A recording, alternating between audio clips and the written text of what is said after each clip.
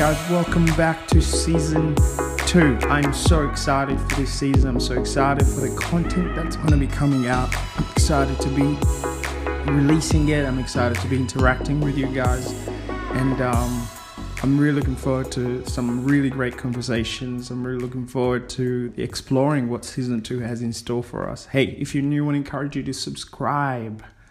And we're going to be dropping new episode, actually a whole bunch of episodes all together the first Thursday of every single month. So you don't want to miss out. Make sure you subscribe. Give me some feedback as well. How are you finding this? Is this helping you? Because the mission is staying the same. Our vision is staying the same. At least my vision is staying the same. And that is to just engage in conversation that doesn't always get airtime or a lot of airtime in some of the social circles that we're part of, or sometimes as well in church. That's where this podcast was birthed out of, and hopefully it's content that helps you, it's content that challenges you, it's content that leads you to have more conversations with people around you. So subscribe, let me know how you're thinking, and I'm looking forward to this journey with you.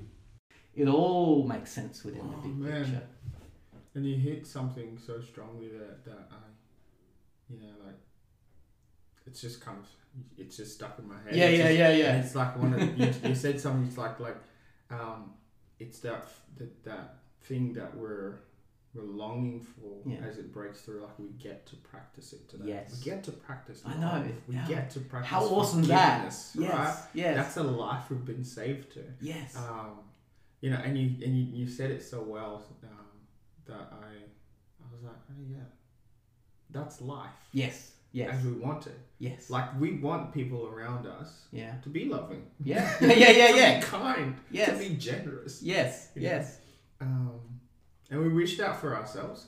I don't know if you ever fall into the trap of like one day I'll be. We got this idea of perfection. Yeah. But it's far away over yes. there. Yeah. But Jesus is sort of almost like coming into our now and disrupting all that narrative and like, hey, you know what?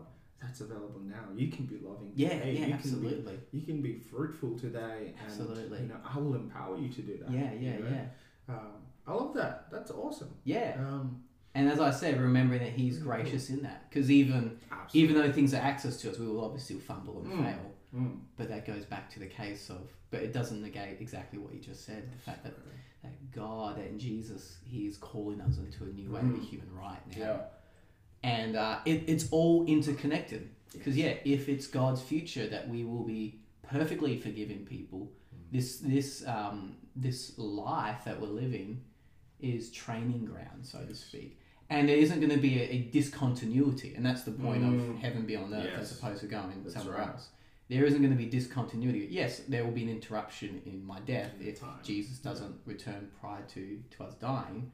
But there will still be a sense of post that with resurrection of all people, of all people want to serve and love Jesus in God's new world. There will be that continuity, and it will all make sense. It's like, in fact, there's this one thought. This comes from a Catholic no, he's not a theologian. He's a Catholic monk, I guess you say, called Richard Rohr, which, he says some things which I really love. And he says some other things which I kind of want to nuance out and go, maybe not, but that's okay. But one of the things he says, which I absolutely love, he says that, you're going to love this. I love this. I think you'll love it. He said, because we're talking about like, living a new life, which is an act of trust, right? Because we're trusting that God's version of life as seen in Jesus is the best way to live, right? Which is a trust, because often we do want to go like, hate certain people and just like be angry and like, right? And so it takes constant acts of trust, both in the little things and the big things, to live this new life, right? And Richard Rohr, he says that maybe we're called to all these little acts of trust, so that way. And this isn't a direct quote right now, but so that way when it comes to when we meet Jesus, right, we will ultimately trust. That it's almost like trust is in our soul's muscle memory, so to speak. And like it's inbuilt into our bones now because we've done this life of trust. And so when the ultimate trust does come, when we see Jesus face to face, we'll completely let go and enter into to life as it was in its full form, as it was always meant to be. Isn't that cool? Really like, cool. Oh my goodness, that was just perfect imagery right there. And that makes a lot of sense, because to me, it's that idea of preparing yourself in a way. Yes. I think about the athlete.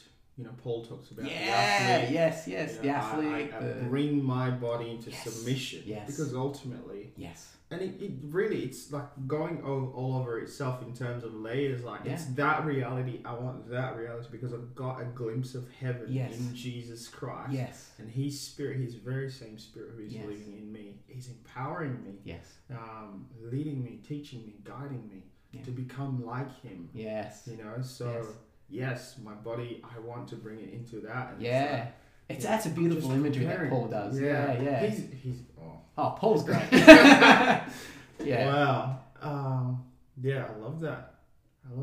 Because when we come up to the face to face to go with God and the real the judgment day, I think it's that idea of our arms becoming even wider and wider to embrace everything. It's I've run the good race. I've fought the good fight. And I loved it. And the Apostle John in his letter, one of my favorite verses when he says, I'll probably stuff the verse up, even though it's one of my favorites. I always do. But where it says that we will be like Him. For when we'll see Him, we will be as He is. I think that's, I'm probably paraphrasing, but it's that sense of seeing. And that's like a true beholding, isn't it?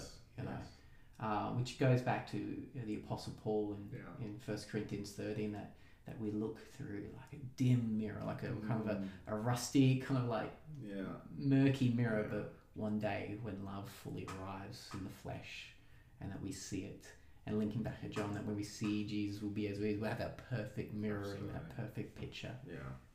Anyway. It's got me goosebumps. So, talk about the atonement. This is one good atonement. Oh, no! I love Jesus' atonement. What are some of the notes that you read it? Yeah, cool. So, why not? What have we not covered? So I've talked about having the right story. Yes. Okay, here's a really cool one. And I think it's a nuance which is extremely important within the text. Because there is that question, who killed Jesus? Right? It's the big question. Right? There. I want to introduce you to a pattern that's actually in the book of Acts. And you actually see it in Acts 5, especially 5 verses 30 to 32, where it says, I'm paraphrasing now, but essentially the pattern goes like this. God destined that Jesus would die, but then Peter says in his sermon, but you guys killed him. All right? God raised him from the dead. So it's God, people, God. So it's very clear, I think, in the Gospels and in Acts that, and in the letters and whatnot, that certainly the way that God would defeat evil would have to be through Jesus being the suffering servant. There's no two ways about that. Yes. The inner mechanics of that, though, isn't God sending down the lightning. It's actually God allowing Jesus to take on the full force of sin onto himself in Jesus. And in that sense, it's we who killed Jesus. Yeah. It's us who put him on the cross. And so I think that's an important distinction to realize that it's actually us that killed Jesus, not God that killed Jesus. So, God allowed it, I would say. Yeah. But I wouldn't say God actively was just like, this is like great. This is fantastic. This is what I really want. I think actually there's a singer who I like, one of his songs called Phil Wickham, I think his name is. And he uses this imagery of when blood and water hit the ground, tears were, he says, tears were filling heaven's eyes the day that true love died. And I think there's a sense that God, knowing that the way to defeat evil would have to be taking evil into his being in the person of Jesus. That shouldn't be equated with God actively killing. I think that's just an important nuance to bring into it. I don't think God was going like smite Jesus, but that rather we're the ones who are kind of killing. We're the ones who are the angry mob, so to speak. So there's a bit of a dichotomy as well with that. You know, because one of the most quoted passages in Scripture comes from Isaiah with the suffering servant. Yes. With God striking. Yeah. We can unpack that if you want. But then as well at the same time, let's unpack that. But then as well at the same really time, important the other, which I think there's there is a truth in that, but the other side of the thing is as well the reality with which we talk about. People go on and said, "Man, if I was in a perfect garden, I wouldn't have chosen to do it." Right? Yeah, as if we know that, right? Yeah. Because that's the same kind of argument, or actually, I would say thinking. So you mean the Garden of Gethsemane, or you mean Garden of Eden? Eden. Okay, so my comment did make sense there. Yes, it did. Yeah. It's the same kind of sort of a line of thinking that then would also, I think, then go and be used for, hey, if I was actually part of that mob, I would have also said crucify him. Yeah. Right, like that's my voice in there. Like I'm no different from that crowd. Yeah. In fact, they're probably a better place to be able to, when we look back. Yeah, totally. When we look back, I've got to qualify that with it. When I look back, I'll say, we're probably in a better place to see and to sort of say, hey, maybe I wouldn't have done that because of the arrogance of well, because we know the end, don't we? We know the end. It's a story arrogance. It's like, well, we know how the story ends, so I know I would be, whereas for the apostles and the people, like from the apostles' point of view, it's like, oh my goodness, they're gonna come after us next. And then you have the mob who's angry. Absolutely. And they have. This is one of the things that I heard, and it makes quite a lot of sense. It's like Peter has no idea he's in the Bible. Yeah. Like, you're reading his life, like it's unfolding as you're reading it. That's how it's unfolding. He was just a regular dude who was like following the Messiah who thought was gonna overthrow Rome. Oh man. So it does make sense to see what he did and hear what he did, and to sort of go, you know what, I am Peter. When the Savior of the world, the King that I've been waiting for, I'm just fortunate enough to meet him. It could have been met, but it could have come earlier. But I was born in the generation that met him. I've got the revelation. So you're coming, I'm talking about the garden now of Gethsemane. You're coming to take him away. Of course I'm going to pull out a sword and jump at someone's totally. No. Like, dude, do you not realize the reality of what's going on? Jesus, no, you cannot die. You cannot die. You're our hope. And it's like Jesus said it of Peter himself. Flesh and blood has not revealed this to you. You have and he throws shame where he's like, get behind me, Satan. Imagine that. If he was like, what? Oh, damn. One moment here. And I'm like, of course. I would do exactly the same thing. Absolutely. If the best thing in the world, the most valuable thing that we've been told for our whole narrative is the person, the king, is going to rule and he's going to reign. Sign me up for the army. Exactly. Because that was their worldview. Kill him. That was their worldview of messiahship. It's like the Messiah will come, and the way he will defeat the foreign enemies, which in their context of history was Rome, would be pull out the swords and let's start up get an army and rolling and do it. So, let's explore that. So first idea is Isaiah. Which So really the biggest. Is that part of your notes too? It is. Now I haven't broken the verse fully down, especially the latter part, which I really should have, because it's actually probably more important to the discussion, because it does say later in Isaiah 53 that there was a sense of pleasure or pleasedness behind what happened. I'll unpack which makes that. it a little bit sadistic. Yeah, but I think it's worth unpacking that in a second. But it's worth pointing out, though, that Isaiah 53 is within the larger context of a rift. Narrative. Yeah, there's a rift that happens in Isaiah that starts at Isaiah 40 and goes all the way to 60. So they talk about this within, I think scholars try to work out whether or not it's still the same author. Yes, that's actually or whether or not you're onto else it. that That's came along. That's it. Yeah. And like I don't ultimately know. Well, no one ultimately knows, and I don't really have an opinion on that either way. It is worth pointing out that it is big shift of difference. Yeah.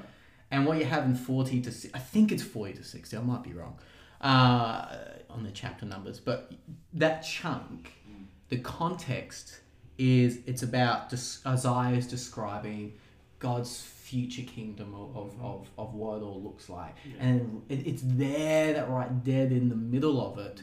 There's this mysterious, well, for the Jewish people, would have been a very mysterious figure of a suffering. Yeah, it is. Servant. Of a suffering servant who somehow takes upon the fate of the people, so to speak, and that is fascinating. So, it's within Isaiah 53. We have to place it in that context. And I think we have to read it more flowy, like rather than kind of you can dissect. But you got to see it within the bigger flow. And when you read the bigger flow, I think Isaiah 53, it opens up. Actually, could you read it? Do you have 53 there? Yeah, so 52. Yeah. Towards the end, I'm reading, this is New King James because everybody understands it. Yeah. Behold, my servant will deal prudently. He'll be exalted and extolled to be very high. Just as many were astonished at you, so his visage or his face was marred. So obviously, that's the beating. More than any man, his form more than the sons of men, so shall he sprinkle many nations. Kings shall shut their mouths at him. For what had not been told them, they shall see. And what they had not heard, they shall consider. And then 53 starts with, who has believed our report, and to whom has the arm of the Lord been revealed? For he shall grow up before him as a tender plant, and as a root out of dry ground. He has no form or comeliness or appearance, and when we see him, there is no beauty that we should desire him. Yet he is despised, rejected by man, a man of sorrows and acquainted with grief. And we hid, as it were, our faces from him. He was despised, we did not esteem him. But surely he's borne our griefs, carried our sorrows. But we esteemed him stricken, smitten by God and afflicted. And he was wounded for our transgressions, bruised for our iniquities. The chastisement of our peace was upon him.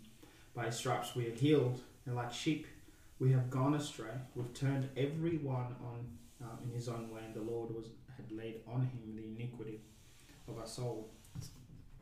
So let's unpack that, because I think that's actually really important. There's a section there which we have to... NLT. Yeah, no worries. Yeah, NLT is pretty good. I like the NLT. How do I spell Isaiah again? Okay, I've got it. All right, Isaiah 53, because there's actually a very important section in there.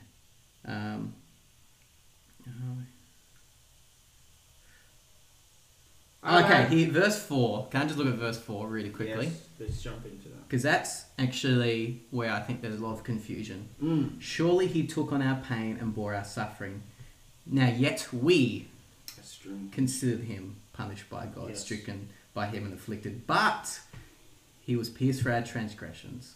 He was crushed for our iniquities. The punishment that brought us peace was upon him. By his wounds we are healed. I think that's an important distinction.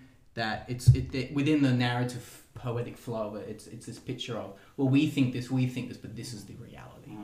That he was actually crushed for our iniquities. Punishment that brought peace was upon him. Now, this goes into a topic of, when Jesus died was a punishment, so to speak. And I have a very nuanced view on this. I think the understanding of God's angry and he's just gonna whip Jesus, I think that's a bad picture of a type of punishment. N.T. Wright talks about a type of punishment almost like that of a tide. He doesn't use the language of tidal wave. I kind of made my own metaphor for this, like a tidal wave, so to speak. So what did I say? So I would say the people's own sins, in this specific context Israel, but through Israel the whole world, okay, that the whole world's at fault. That the people's own sins is like a self-created tidal wave, all right? And there is a sense that that in exile God allows them to experience that tidal wave, in Mojie, Babylon coming in, it's very natural consequences to rebellion. Right. But I would say this is like a self-inflicted punishment from God, if you like, rather than like God actively going, I'm angry, I'm going to just punish. Oh, and Jesus is going to step in and take it, but rather in human rebellion, we've worked up this tidal wave, so to speak. And it's in that place that that Jesus comes and he's going to take on our own self-infliction, if that makes sense. Wow. So it's almost like, if you use the language of a boomerang, we create this boomerang, we threw it, it's coming back, but he's going to graciously take on the full force of that boomerang effect. So it's not your classic kind of what some scholars have called penal substitutionary atonement. Hi, babe. Hello. Hello. Hey, how you going? Have you met Nathan before? Yeah, we've met. Yeah. A couple of times. We're just recording a podcast. I got your boy. That's okay. Last time we had Jehovah's Witnesses. So you're better than them. Yeah, exactly. You're better. Well, I don't mean it like that. I mean you're a better side. A bit of what? No. It's getting lost in translation. Anyway. Please continue. No worries. That's all good. Or you've got water and tea. Yeah. Thank you so much. Hey, can we eat those muffins? Yes, you absolutely can. Huzzah! Huzzah! Hallelujah. Shall I bring them? Please. Oh, thank you so much. Yeah, so I would say it's more of a self-inflicted punishment. I love that. As opposed to God actively being a douchebag. That's very true. Yeah. Again, that assumption would take us back to God's angry. Yeah. Which he's not. Yeah. And the first thing that popped up. Thank you so much. Welcome. Thanks, babe. First thing that popped up in my head when you talk about the whole wave idea is that it starts with Adam and Eve and the choice they make. Yeah. And the world just gradually gets worse and worse. It's like the wave gets bigger and bigger. It's like a snowball effect. Yeah, absolutely. And we made it. We did it. Yes.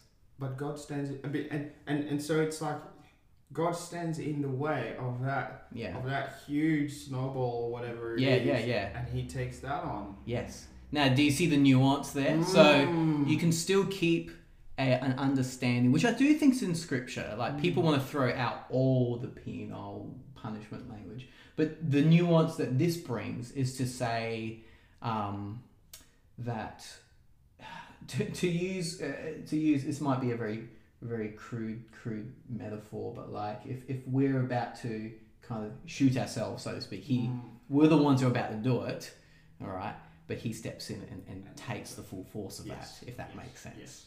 And that's the grace of God in that even though God could have allowed the full force of our own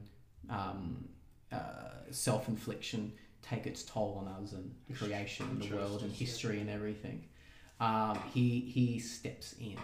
Now, I don't think that's penal in the classic sense.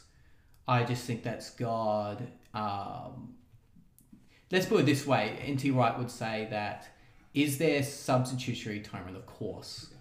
God does step in, but it's not penal in the kind of old school sense of that word, if that makes sense. It's much more nuanced than that. And one of the thinkings as well that comes with that is, we talk about how God is sovereign and he's in control. Yeah. And to some people, well, one of my thinking is using that really crude metaphor is that you could just maybe probably break the arm of the person who's trying to shoot themselves. Yeah, yeah. Or just, like make it so that they don't stop, but that would take away their choice. Yes, yes. And that's not God. That's not love. Yeah. If you don't get a choice. Mm. However, because you don't see the real evil and just really the repercussions of those choices, because you don't understand. Maybe it's an understanding. Yeah. But he does. Yes. He goes, you know what? I'm going to take this on. Yes, yes. And that's the suffering servant. Jesus is the faithful servant who takes on himself the fate of the world. Yeah. The fate of our self-inflicted fate.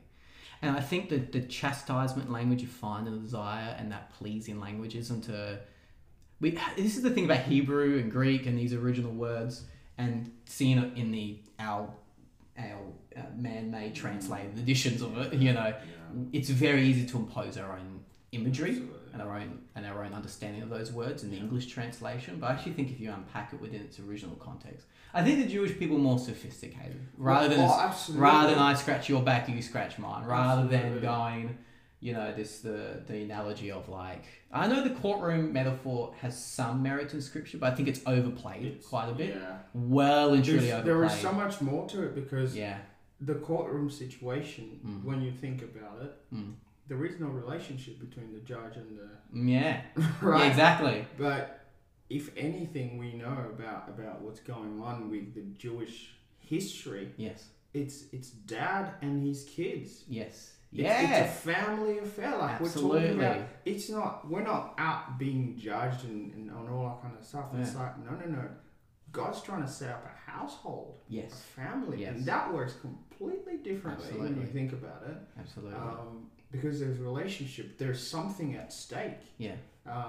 Whereas for a judge, when you really think about it, you go into a courtroom, the judge makes his decisions, etc. Yeah. He goes home, unaffected. Yeah, I know. But it's very detached. It's very detached. That's not... God is completely attached. He's in there. He's in the mess. Yeah, absolutely. I love you. Yeah. I need to go in there. And even though there is some judgment metaphor in there, as in the judge, understanding the ancient history idea of judge wasn't of... abstract. It was almost like they come to a town and they make right. It's a type of restorer of the judgment.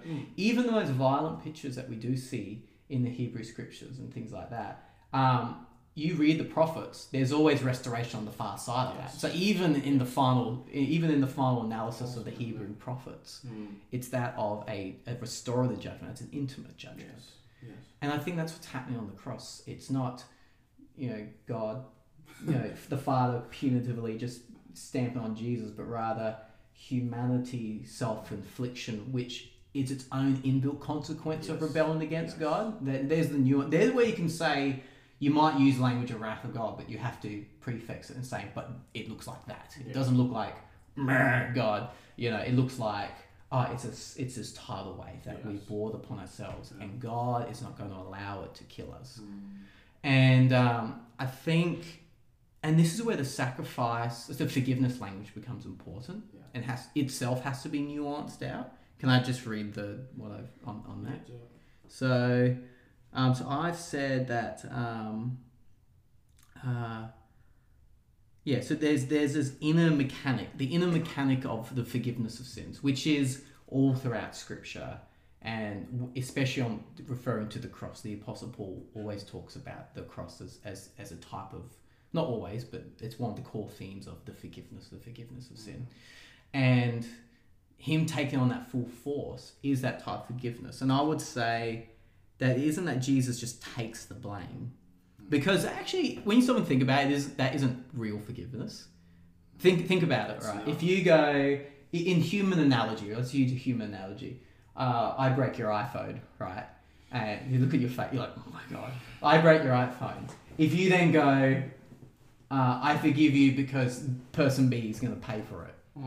That's not real forgiveness. That's because substitution. Yeah, exactly.